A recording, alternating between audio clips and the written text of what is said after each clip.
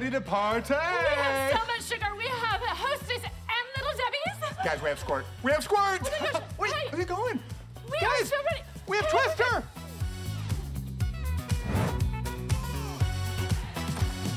Guys, I said no double bouncing. Bitch can't go higher. Who started you on? Come on in, kids. Friday night fun night. Guys, I found season 17 of the Andy Griffith Show. It is the one where Barney becomes the sheriff. Hey, guys, then we're going to order some pizza. And get ready to turn back time and dance the night away with Cher. If I can turn back time. It's so good. I would really love it if we could walk in before worship starts. I would really like Yeah, I would like it too. We were Wait. in the seat buckled and they were buckled and I don't know where you you know were. what? I'm tired of this. You sound just like your mom. Oh, no, you did not. Oh, I guess I did. Oh, hey, good morning. Good morning. Sleepy. Happy Sunday. Hey, good morning. God is good. Yes.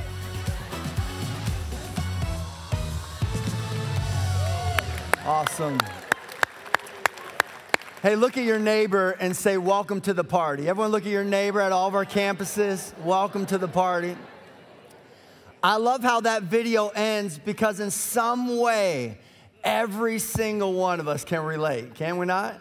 I mean, every single one of us wrestles with attention, and I love that because if you're new to Northview, you should know this is a church for real people with real problems serving a real God. Can I get an amen? This is a church of real people with real problems serving a real God, and we just celebrate His goodness at work in our life. And no matter how you showed up today, whether you are here because someone blackmailed you to get you here, or someone promised they would buy you lunch, or maybe you're here trying to score a date, however you're here, my goodness, we're glad you're here. We believe God can do something amazing in and through your life. And I do want to welcome all of our campuses. Come on, can we just celebrate all of our campuses? So thankful to be a part of all that God is doing in and through Northview. And if you're new to Northview, you should know we're not for everybody, but we are for somebody. And my goodness, we pray that somebody is you. We pray you feel right at home here among us and you find yourself able to pursue Jesus in a way that changes your life and leaves you forever, forever changed. And I think if you're new, chances are we just weirded you out. Can you remember the first time you experienced worship in church? I mean, the first time I bumped into some passionate worship, I was weirded out. The whole thing seemed strange to me. And then over time, I started to discover the substance that was in it. This wasn't really part of my sermon, but during today's worship, I just felt like maybe I should give some context and speak to some of you about this idea of worship. You know, you should know we are a Bible-believing church. We teach the Bible and we promote one person and one person only, and His name is Jesus Christ, amen? That's what we exist to do. And you need to know this about theology. The goal of teaching theology is not knowledge, it's worship. The goal of teaching theology is not so you can walk away with a bigger brain, but you can walk away with an overflowing heart. That you can walk away with a greater adoration and devotion. Wait a second, I thought this God was great. I just discovered He's even greater. And I believe a church that doesn't worship drifts towards entertainment. I believe a church that doesn't worship, it drifts towards entertainment. Before you know it, you start showing up because the music sounds nice, because that presentation is done with excellence. And guys, I'm telling you, when we worship week in and week out, it's not for your entertainment. It's for your engagement. We believe our God is living and active among us, and you can experience Him in your life. And Scripture says He inhabits our praises. And what I love about worship is you can't worry and worship at the same time. You just can't do it. And in this life, you can really embrace one of two perspectives. You can either view your God through the filter of your problems, or you can view your problems through the filter of your God. And worship elevates your perspective to see, hey, my God is still seated on the throne, high and lifted up, and this worship reminds my soul of who my God is. What I also love about worship is the one thing God can't give himself. In order to worship something, something has to be higher than you. God cannot worship because nothing is more supreme than the God that we serve, and we get to worship and to adore him. And know this, I'm the type who I raise my hands, but that doesn't mean you have to raise yours. Know this is an important handle when it comes to worship. It's not how you express it, but to whom you address it that matters.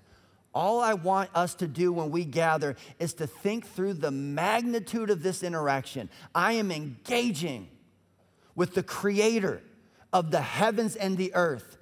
And we don't worship because it's fun to sing. We worship because he's strong to save. Oh, come on, church. Like, we worship because he's great and he's mighty. Amen. And so there's a mini sermon on worship. And I pray it helps you because I just believe there's so much to celebrate. That's why we say, welcome to the party. The gospel is good news for every single one of us. And if you're not a Christian, my goodness, you should know we are thrilled that you are here. And if you're at one of our campuses or watching online, we are thrilled for you to be a part of today's conversation. We are in a series called Raising Parents. And as I was jumping into today's message, I was thinking of this situation that tends to happen to me while I'm cooking. Now, I don't know what it's like for you when you cook, but I like the kitchen to remain clean while cooking. Kristen and I were very different. Kristen, she will just make a mess of the whole kitchen. It looks like a hurricane hit it, and we don't clean up until after we're done eating when Kristen cooks. I'm OCD, and so when I cook, the moment I take something out the package, I put it in the garbage. Anyone else that you're just picking up as you go? And so there's this situation that has happened in my life, and I wonder if it has happened in yours, where as I'm cooking, I realize I threw away the packaging that had the instructions. Anyone else while cooking, you had to go to the garbage to get the instructions out? And I say that because some of you have an unnecessary, even unwarranted skepticism and criticism and neglect of God's word. And I just wonder how many of you have started cooking up a life realizing, wait a second, I may have thrown away the instructions. And maybe I need to go dig out this written revelation that articulates what God's plan and desire is for my life. Church, I just am so convinced that a person who anchors their life to the Word of God, well, they can stand through anything. And they can thrive in ways they never thought imaginable. I love the Bible. I love the Bible. And know this, when it comes to how I approach even a weekend like this, I'm just not drawn to the easy stuff. You ever opened up the pages of Scripture and thought, man, that one's a doozy. I don't know how to explain that one. I pray my kid doesn't read that until they're 21. There's some stuff in there that will blow your mind. And I'm the type of preacher that I think to myself, if it's on the menu, I'm going to order it. I just think for whatever reason, God decided to include this in his written revelation, and there's something in here he wants us to take away. And guys, today we're going to look at a passage that I'm telling you, some of you, you're going to be offended. Some of you, you're going to be completely turned off. In fact, as we're reading it, you're going to have the question in mind, why in the world is this in the Bible? And what kind of God does this tell us about? What we're going to look at today, it is a doozy. But I believe that there's something in here for us as parents and as individuals who are trying to establish godly homes. And guys, I'll say this, what we talk about today is going to be applied to parenting. But know that these principles, they scale. And you can apply them to any season of life. And if you're a single adult, or maybe you're married without children, whatever season you're in, you can take what we're going to talk about today and apply it. This just doesn't apply to parenting. But in Genesis chapter 16, we are introduced to a couple, and it tells us this. It says, now Sarah, Abram's wife. Now we're going to pause there for a second. Homegirl's name is not Sarai, and it's not Sarai. This is Sarah. And this is who we would know as Abraham. Sunday school kids in the church today? You grew up singing Father Abraham had many sons, and many sons had Father Abraham. Anyone else you know that song? That was the jam. Had choreography and everything. That's how you know you're a true saint. You know some of those type of songs, right? What's interesting is in Scripture, and this is the case with Abraham, it also is the case for individuals like a Saul who would become known as Paul, God, for whatever reason, changes people's names. And I love that because I just wonder how many of you bear a label that God thinks, man, I'd love to change that. I'd love to substitute shame with grace. I'd love to substitute worthlessness for precious. I would love to change the name that's upon your life. Some of you are carrying a label that is not true and is just unnecessary. But for whatever reason, he changes his name. It says, now Sarah, Abram's wife, had borne him no children, but she had an Egyptian slave named Hagar. So she said to Abram, the Lord has kept me from having children. Go, sleep with my slave. Perhaps I can build a family through her. Abram agreed to what Sarah said.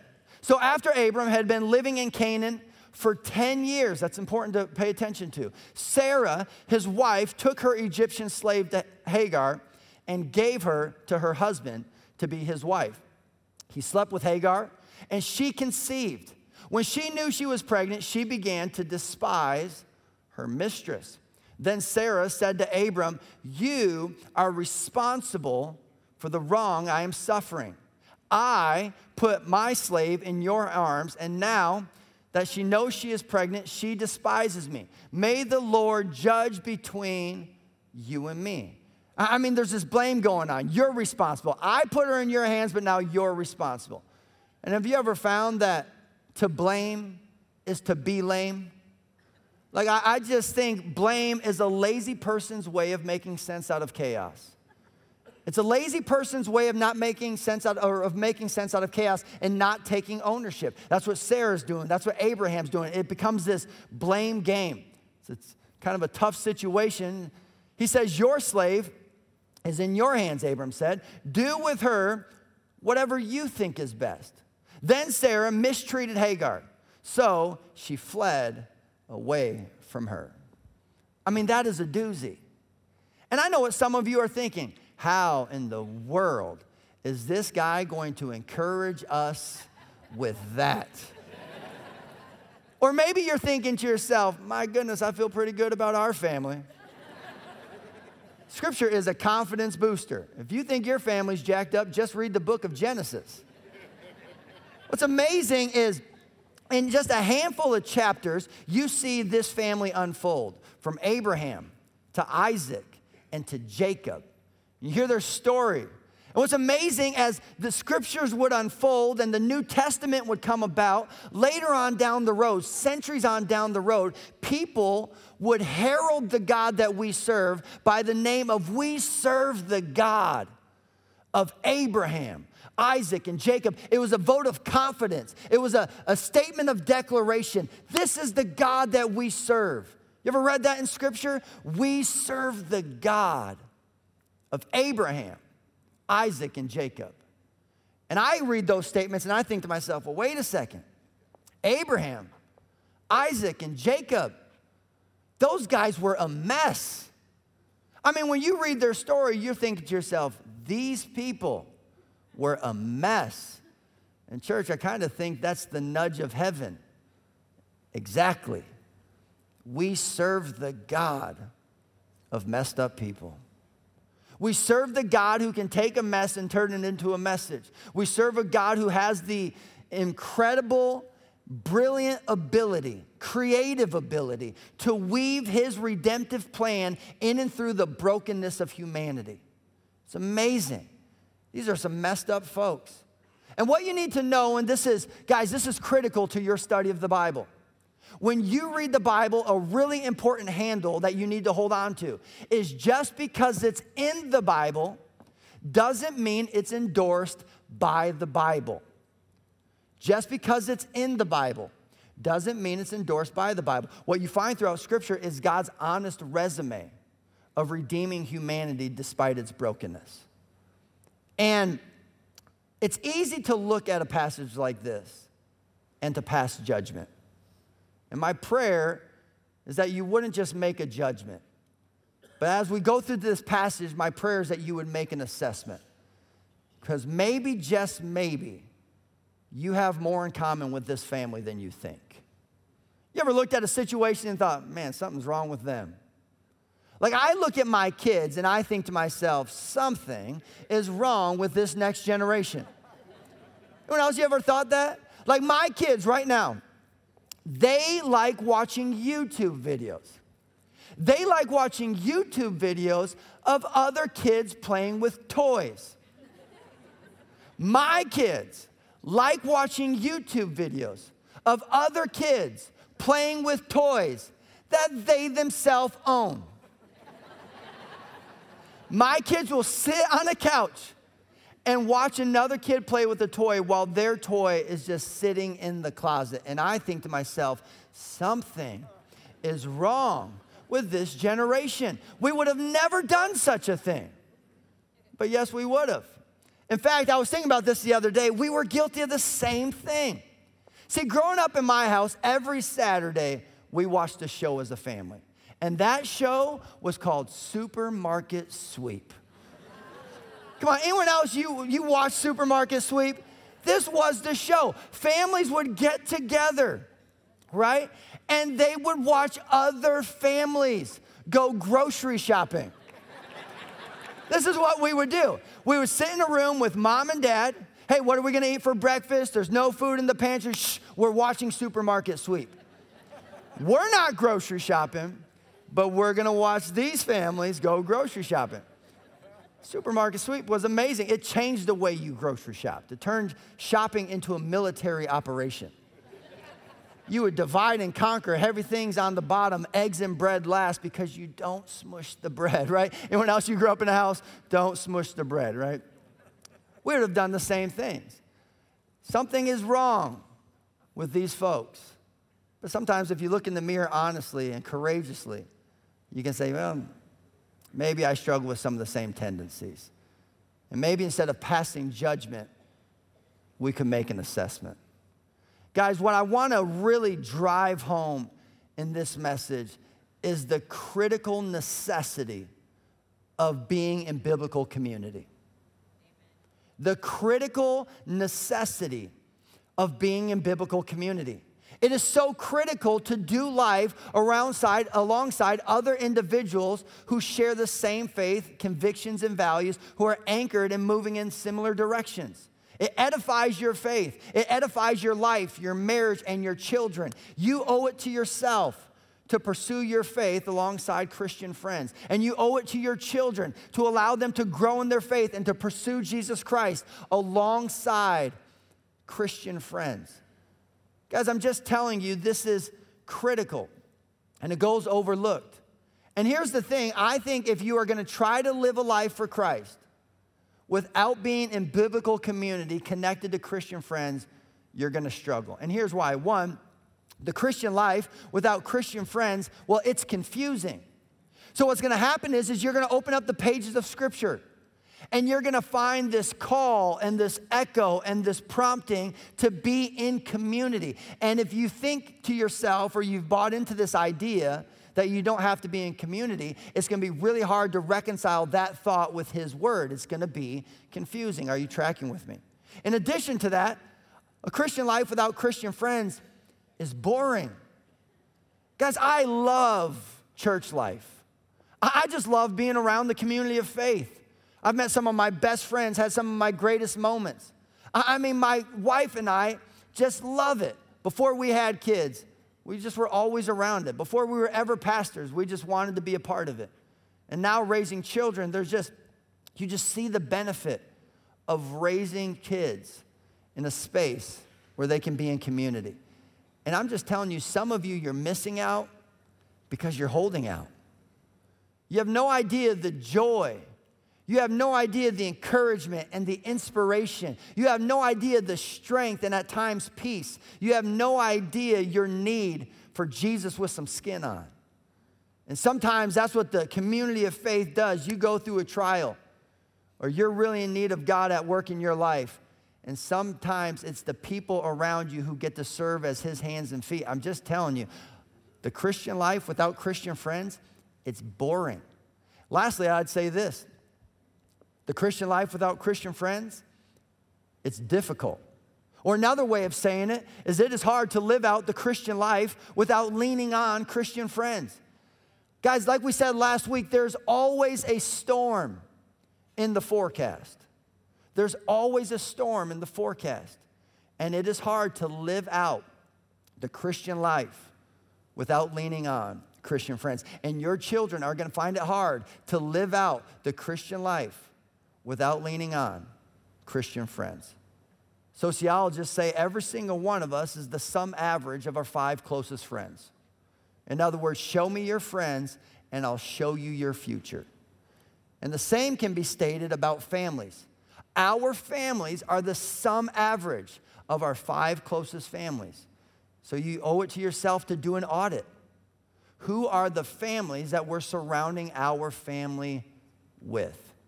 And what you find for Abraham and Sarah is this is actually what made them so vulnerable. They're in the land of Canaan, and they are by themselves, foreigners in a new land. And they have no one around them to provide accountability for the stewardship of their family. And they fall into foolishness. Now, before you pass judgment on Abraham and Sarah, you should know what these two did on faith is pretty remarkable. Sometimes we fail to recognize all that we have supplementing our faith and what they didn't have that we're accustomed to. For example, Abraham and Sarah, they didn't have the Bible. They didn't have this library of 66 books that help edify, explain, and instruct the life in Christ. They didn't have that. In addition to that, Abraham and Sarah, they didn't have the local church. And they certainly did not have the local church the way we know of it in the West, where we can gather in our freedom, and we can gather in our comfort, and we can even gather in our luxury, surrounded by a crowd of other people who support and believe and embrace what we believe. They didn't have the local church. In addition to that, they didn't have the finished work of the cross. They only had the hope of it. They had no idea how God was going to weave his redemptive plan into humanity. You and I have the finished work of the cross. And not only do we have the cross, we have the empty tomb. And not only do we have the empty tomb, we have the Holy Spirit indwelling among us, carrying out his work through us. I mean, do you not see that living on this side of history, we are spoiled when it comes to our faith? What these two did on a prompting from God is actually pretty outstanding. You have to give them some credit. God says to a couple who was late in age, hey, you've never had children. You're barren and you are struggling with infertility. I am going to give you a child, and I will make a great nation out of you. But you're going to have to go. And you're going to have to go before I show what the next step is, which that is faith. God will call you to go before he shows. And so they step out in this journey. And what's sad is, I mean, you see the torment on Sarah. My heart goes out to Sarah. Anyone who has ever been on a journey or battle with infertility, well, they can empathize with this Sarah. In her time of history, women didn't carry any worth or value. The culture and the society at the time only viewed a woman as someone who was there to bring about children, specifically sons. It was sad how women were mistreated. And so if you're a woman living when Sarah lived and you couldn't produce a child, you were considered worthless. So your heart breaks for her. I mean, think about when we first started trying to have kids, we went through a season where we were unable to get pregnant. Anyone who's ever been in that, you understand the stress that can create, the torment. He starts to come with some questions. Is something wrong? Why are we not getting pregnant? Are we able to have kids? Is something wrong with you? Is something wrong with me? And so we did what a lot of couples do, and we scheduled the doctor's appointment. And we go into the doctor, and I'm embarrassed to admit this. I was so naive and ignorant at the time. I had no idea what other people have struggled with and other people's journeys of infertility. In all reality, when we walked into this doctor's office, we discovered what we were going through could not even compare to what most people struggle with and the long, years on end journeys that others have been through. It was really eye-opening. The doctor said, you can do all kinds of things to predict the right time and schedule, or you can just go home and practice having a kid every day for the next month. To which I was like, doctor, I think you're onto something. Best January of my life. And I know what you're thinking. I cannot believe he just said that. I showed up to talk about parenting, and I know there are people at Kokomo dying right now, right? I showed up to hear a conversation about parenting, not this, and you're right, but I'm pretty simple-minded. And to me, it's apparent how you become a parent. Nonetheless, we go through this season, and it just opened my eyes because it was a real strain for us. But in all reality, what we went through in that season, it cannot even compare to some of the heroes among us who face it daily for years. If that's your story, you should just know this, for whatever reason, tends to be one of God's specialties. He specializes in areas of infertility and miraculous pregnancies. And I would just say, take heart and know that we love you and we pray for you and our hearts go out to you. And can we just applaud those who stand faithfully?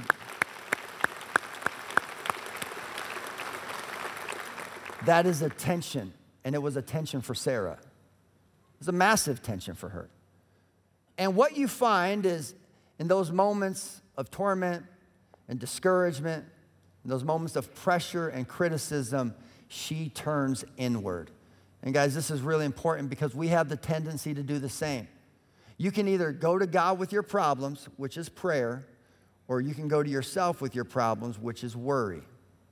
The difference between worry and prayer is who you process your problems with.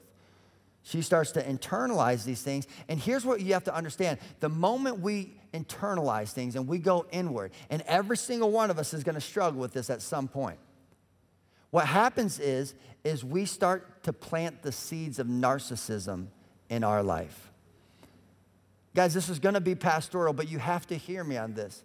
Narcissism is without a doubt one of the fastest, most lethal cancers your family could ever get. Narcissism is one of the fastest, most lethal cancers your family could ever get. And my heart goes out to her, but she falls into narcissism. And if you struggle with narcissism, or if you've ever tried to make sense of narcissistic people, they obsess over other people's praise. They are agitated by the affirmation that they see others receiving, and it becomes a torment to them. And you have to be careful, and you have to guard your heart and guard your mind, because if you start to live for other people's praise, well, you will start to live for what other people value. Because here's the deal. People only praise what people value. And what happens is insecurity causes us to lay down our identity. I know this is hefty. This is the type of stuff you get in a group and you talk about. But you know what's amazing is we can spot this in other people. It's really hard to see it in the mirror. You ever found that you are amazing at spotting crazy in somebody else?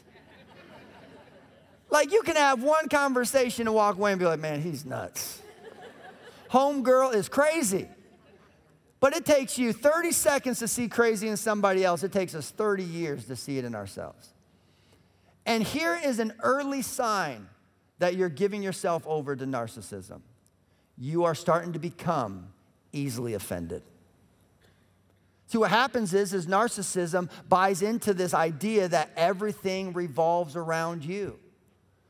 And when that is your filter, everything that happens and is said, takes place, is interpreted through the filter of this is about me. So all the discouragement and letdown and confusion in this life, you take as a reflection of you. And then you live perpetually offended, which this is the problem with our culture. Everybody is so easily offended. And we want to address the symptoms, not the sickness. Guys, we're self-centered at our core. And this is a real problem. Now, this is a cute way of saying it, but hopefully it helps you understand it. Guys, when I is replaced with we, even illness becomes wellness. When I is replaced with we, even illness becomes wellness. You start to just say, all right, like, hey, I cannot operate self-centered in a family unit. It creates a cancer that is harmful to everybody. And that is what plays out in the life of Abraham and Sarah. And they lack the community to hold them accountable and to edify their family as they are stewarding the season that they're in. And some of you, my concern is you're not surrounded by the right people. And if you're not careful, it's going to come with some heartache. It's going to come with some disappointment.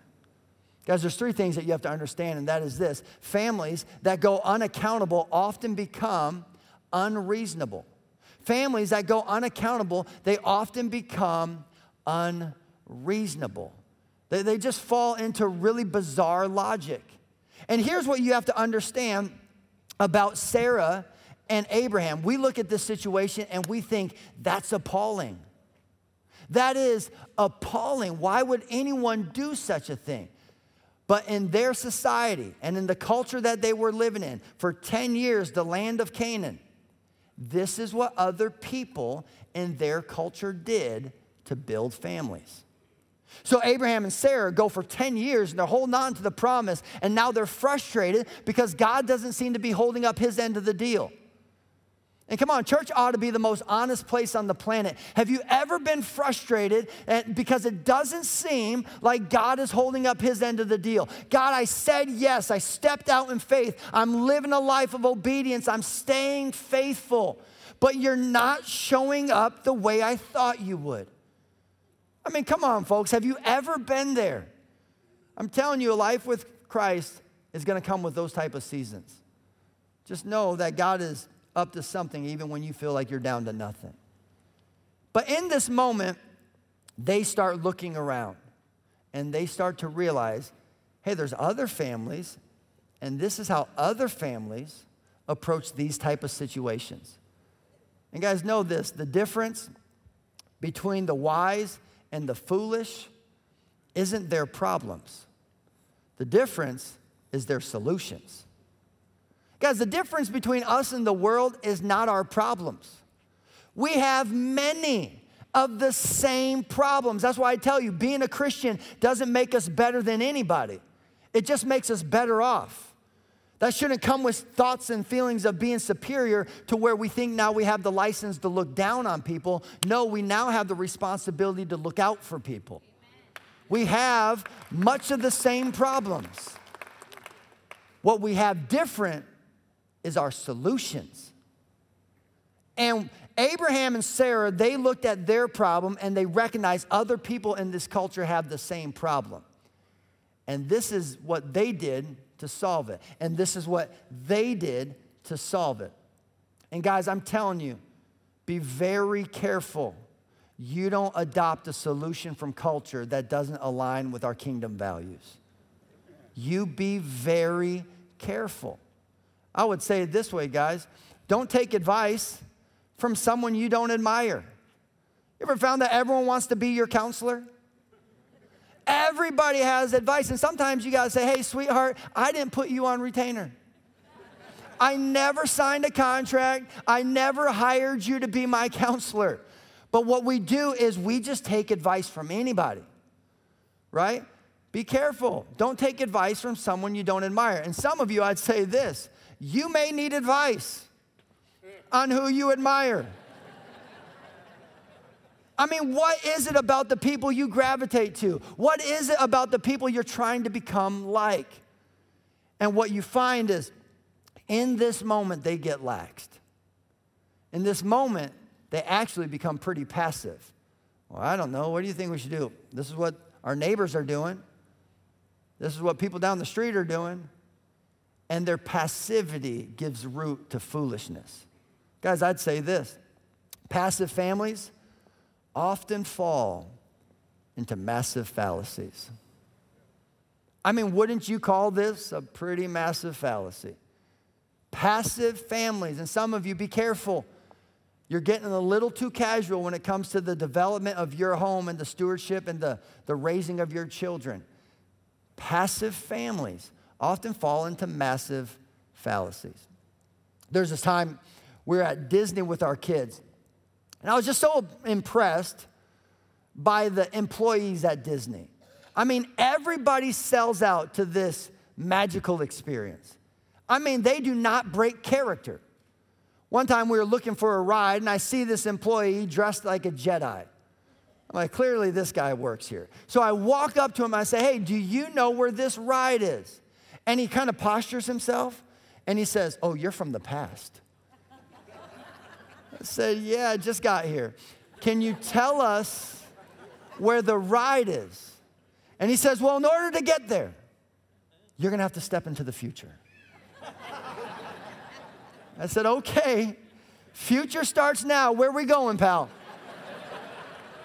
He did this whole routine and then escorted us to the ride. And as he walked away, we all looked at him and he kind of reached out as if we were shooting off into the galaxy. This guy would not break character.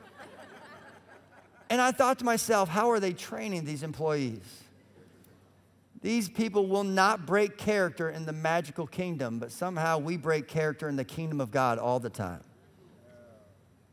How are they raising them up, clarifying expectations, and putting before them a standard that's inspiring? We should put before our children a standard that calls out their potential.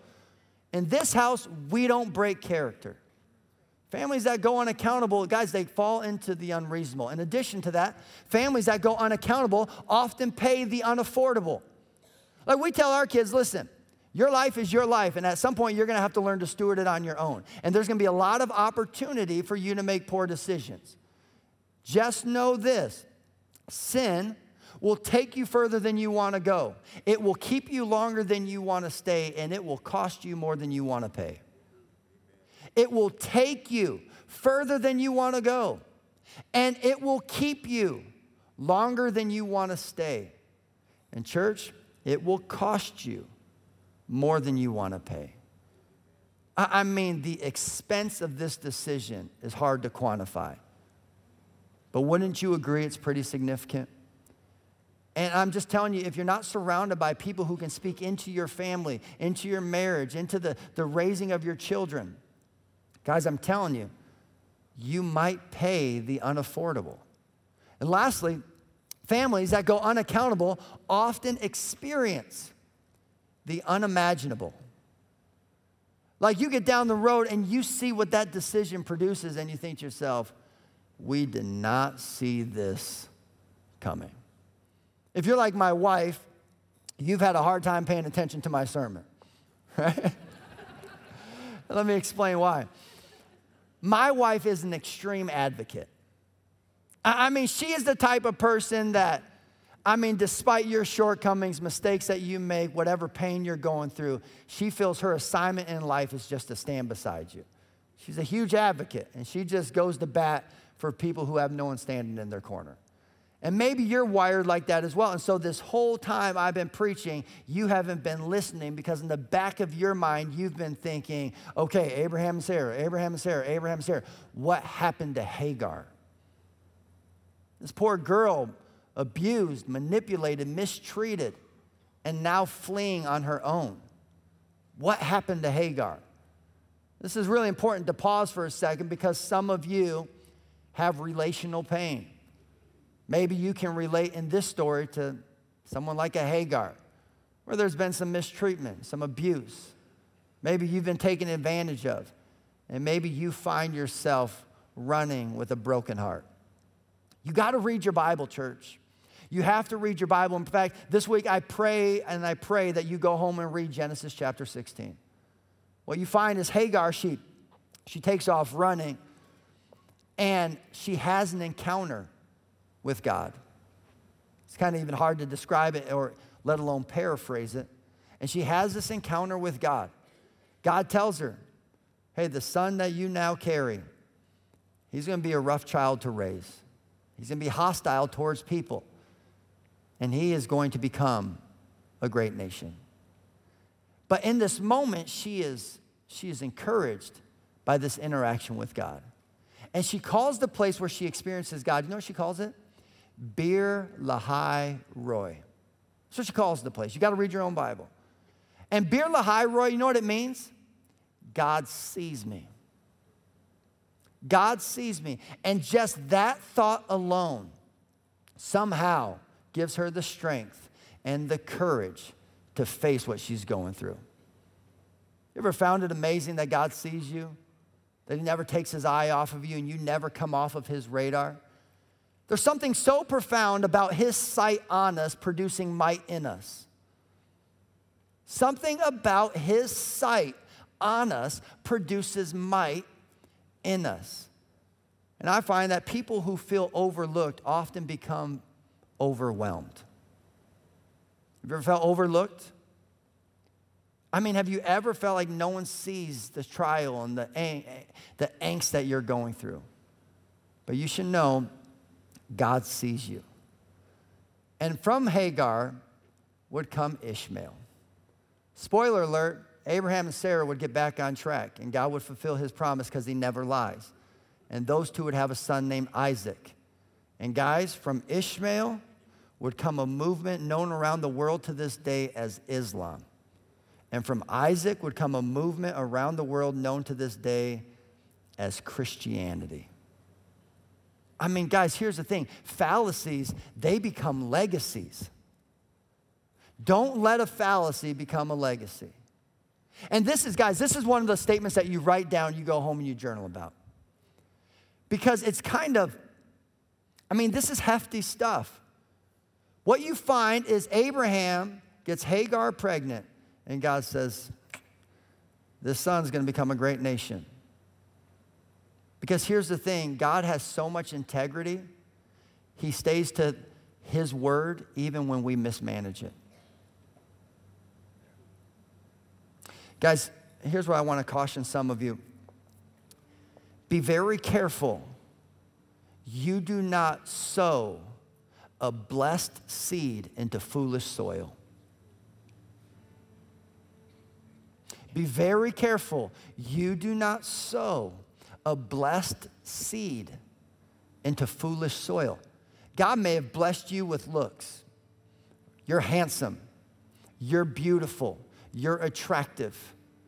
Do not sow the blessed seed of looks into the foolish soil of sexual immorality. God may have blessed you with intellect. Don't you sow the blessed seed of intellect into corruption. God may have blessed you with communication skills. Do not sow the blessed seed of communication skills into the foolish soil of gossip. Because I'm telling you, when you sow blessed seed into foolish soil, it still becomes something great. And a fallacy can become a legacy. Church, you have to be careful. I have to be careful. And the management of our lives and the stewardship of our children is critical. And so I pray you really raise the priority in your life to make church life and biblical community just essential. We're going to raise our family in biblical community, because families that go unaccountable, they fall into the unreasonable, they pay the unaffordable, and they experience the unimaginable. And guys, here's what I've discovered in my life. Accountability produces durability. You need people in your life who can provide some durability and edify the thing you're trying to accomplish. Another way of saying it is your faith community helps sustain your family's continuity. Your faith community helps sustain your family's continuity. And it has me thinking about this. I know you've been staring at it. One day I show up to have lunch with my kid. And I get there early. I don't know the protocol. What am I going to have to do? I'm going to have to sign in. And they tell me, hey, you're 15 minutes early. The kids are out at recess. If you want, you can go out to recess with them. To which I'm like, bring on some dodgeball. I will tear some kids up today. So I go out there, and there's kids running all over this playground. And then I see this bench. And sitting on this bench is my kid. So I walk over to the bench, and I say to my kid, what are you doing? Why aren't you playing? To which they respond, I'm sitting on the buddy bench. And I said, what's the buddy bench? And my kid said, the buddy bench is for kids who have no one to play with. And so when you don't have anyone to play with, you sit on the buddy bench. And hopefully kids will see you there, and they'll come ask you to play with them. Now, in that moment, I appreciated what the school was doing. I love that they're really trying to teach kids to be socially aware and to be intentional with one another. But there was part of me that wanted to sneak back in the middle of the night with an axe and destroy this bench. The fact that a buddy bench exists broke my heart. The fact that every single day a child would sit on it with no one to play with. And I'm thinking to myself, my kid's awesome. No one wants to play with my kid. It frustrated me. And I say that because we gather every single week. Some of you, you're with us for the first time, maybe in the room or at one of our campuses. And there are people sitting on the buddy bench. No one's reached out to them, inviting them to join the group, inviting them to serve on a team. No one has promoted all the different offerings through the family framework and the things that their kids can be a part of. And sitting in rows among all of us are people who are on the buddy bench. And I just get the feeling our Heavenly Father's like, man, does no one want to play with my kid? Can you not just reach out to the person next to you? Can you not be so binary in your thinking? You're only thinking, I don't need anybody right now. Well, know this, at some point you will. But don't just think of, who do I need? Think of the question, who do others need? And would you just become aware of the people around you? Guys, I'm telling you, the days ahead for the church are going to be tough. And if we don't learn to link arms and to do life together and to edify each other and to lift one another up and encourage each other with the truth and to serve and to love and be some Jesus with some skin on, I'm telling you, the durability that we all need is going to be missing. Don't go through life without being in biblical community. Amen? Guys, I do want to promote this before we leave. At all of our campuses, we offer the family framework, and the whole emphasis is to create conversations for parents with their children. You can go to northviewchurch.us/family framework, and our team has created so much content. In addition to all the events, is all this curriculum and things that you can do to really be intentional as a parent. And I really want to encourage you, take full advantage. The one who holds out misses out. Amen? And so at this time, I'm going to pass it back to all of our campuses, and leaders are going to lead out this next moment. And I'm going to ask those of you in the room, would you bow your heads and would you close your eyes and pray with me? God, I'm thankful for your grace, and I'm thankful for your goodness. And I'm thankful for your word that as we read it, somehow it reads us. And God, I pray that walking away, every single one of us will examine the relationships, and the community that we are raising our children in. God, help us not fall into the unreasonable, help us not pay the unaffordable, and help us not experience the unimaginable. God, would you be God in all situations? And God, would you wrap your loving arms around every single family here today? There's not a single perfect family in the room or online or at one of our campuses. God, thank you for being the God of messed up people. Lord, we certainly need your help. In Jesus' name we pray. Amen.